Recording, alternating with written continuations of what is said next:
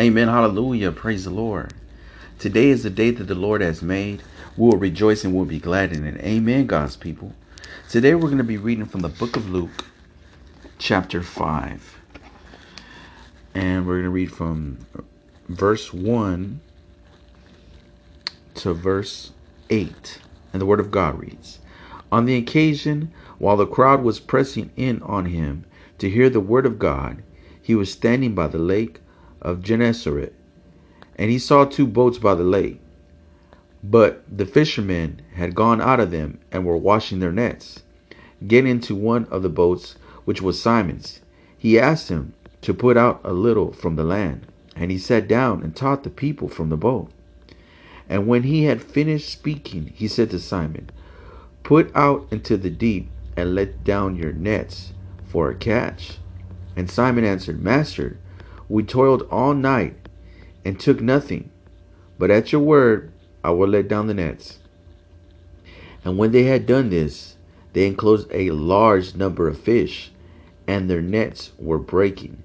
They signaled to their partners in the other boat to come and help them. As they came and filled both the boats, so that they began to sink. But Simon Peter saw it, and he fell down at Jesus' knees, saying, Depart from me, for I am a sinful man, O Lord. Oh, amen. Wow, this is so powerful, isn't it? So what are we seeing here? We're seeing that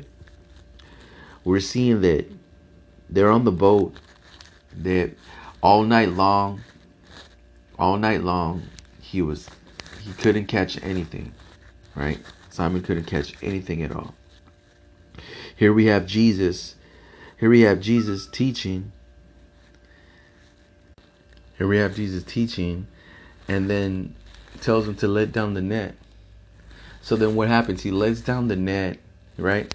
He's like, well, okay, master, well, all night long I tried to catch and I couldn't catch anything, but because you said, basically layman terms, because you said I'll do it. So he lets down the net and he catches so much fish that there's too much that he even calls the next boat that's next to them. The boat is sinking from so much fish, an overabundant amount of fish, excessively. Why? Because this is what happens when we operate in the Spirit. See how he was obedient to the master? He was obedient to the master, right? He trusted in him. So you know what? Because you said he trusted in him. And what happened? The net was filled with excess. It was excessive. It was so much. It was an overflow. Amen. Right? So we can expect an overflow of blessings, right? We can expect an overflow of blessings. There's so many blessings coming to you. So many blessings coming to you that you're going to be like, man, I have so much blessings. Man, I got to turn around. I got to bless my neighbor.